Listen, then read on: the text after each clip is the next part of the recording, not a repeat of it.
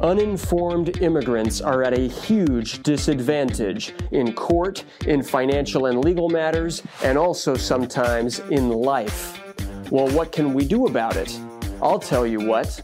We can train, teach, inspire, and empower immigrants to maximize their lives regardless of their immigration status. And that's exactly what we're going to do here. I am your immigration lawyer and host, Otis Landerholm, and this is the Empowered Immigrant Podcast. You know, you may have heard in the news, the Biden administration has announced that they want to start issuing a new federal ID for immigrants who are in removal proceedings. All right, specifically, the Biden administration is asking to include $10 million, all right, to the annual budget for the next fiscal year to be allocated to what they call a secure docket card, okay?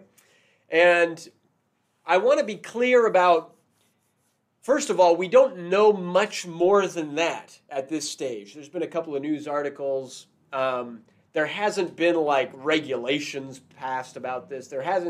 We're not super clear if this is actually going to pass in the next round of budgeting, all right? But, you know, $10 million, it's not a lot, really, for the federal budget. And so we'll see. You know, we'll see what kind of an impact this has. It might go into effect. It's sort of like, okay, what is it and what isn't it? Some people hear this and they get excited like they're going to get some kind of a useful document, some kind of way to, I don't know, come out of the shadows in a more significant way if they're in removal proceedings and they're undocumented. And what I want to be clear is, at least my reading of the articles that have been published so far, is that this is not like a federally recognizable form of ID. This is not, for example, a Social Security card, right? It's not a real ID compliant driver's license. It's not a driver's license at all right? It's an ID that would be issued directly from ICE or from the Department of Homeland Security. It would have your A number on it. Really, it sounds to me like it would just enable DHS, maybe your lawyers also, to more quickly locate information about your immigration case. Okay? It doesn't seem like a huge, game-changing, you know, this is not a huge new immigration reform benefit, right?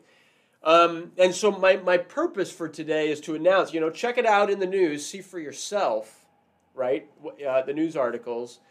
But I want you to be aware that this is happening. I want you to be aware of it, that it is happening, but also to, you know, I don't want anybody to fall for some kind of scam if there's some lawyer or notario trying to sell you a service to get one of these things. Like, don't listen to that stuff. All right?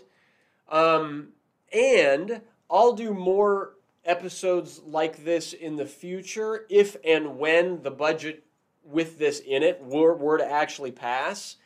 We'll be monitoring it, all right?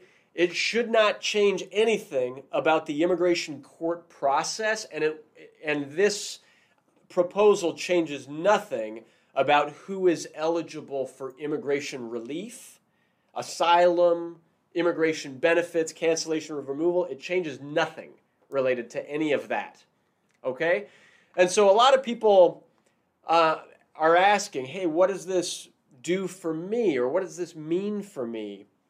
My read of it is that DHS will start using this first at the border to help speed up the processing of immigrants who are allowed to come in or that are going to be detained or that are allowed to be paroled in at the border but who will still be in removal proceedings, all right? And so what will this card do for you if you're already here in the U.S.? My belief is it won't do much. All right? It won't do much.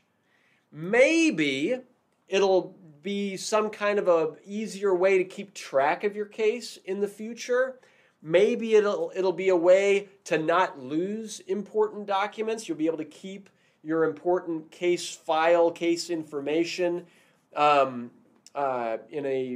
maybe access to it quicker, maybe more access electronically to your files. It might cause changes in the request for FOIA's process. It might give your attorney better, quicker access to your file. Other than that, it probably won't change much. Okay? So I just want people to be aware of that. If you have questions about it, if you read the news, you've got additional things to say, thoughts about it, hey, that's what we're here for. Please, give us a call. Feel free to reach out, and we can give you any updates as we get them. But that's basically it.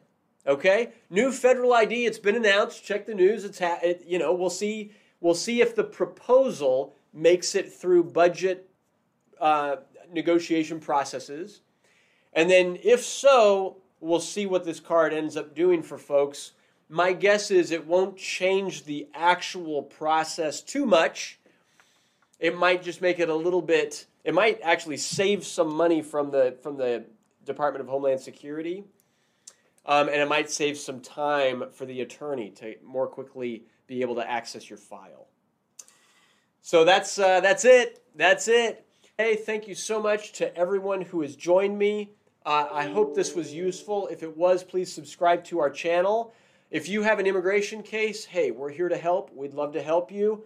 And yeah, have a great rest of your day. So thank you for joining me. I'm Otis Landerholm, Landerholm Immigration APC, where we fight for your American dream.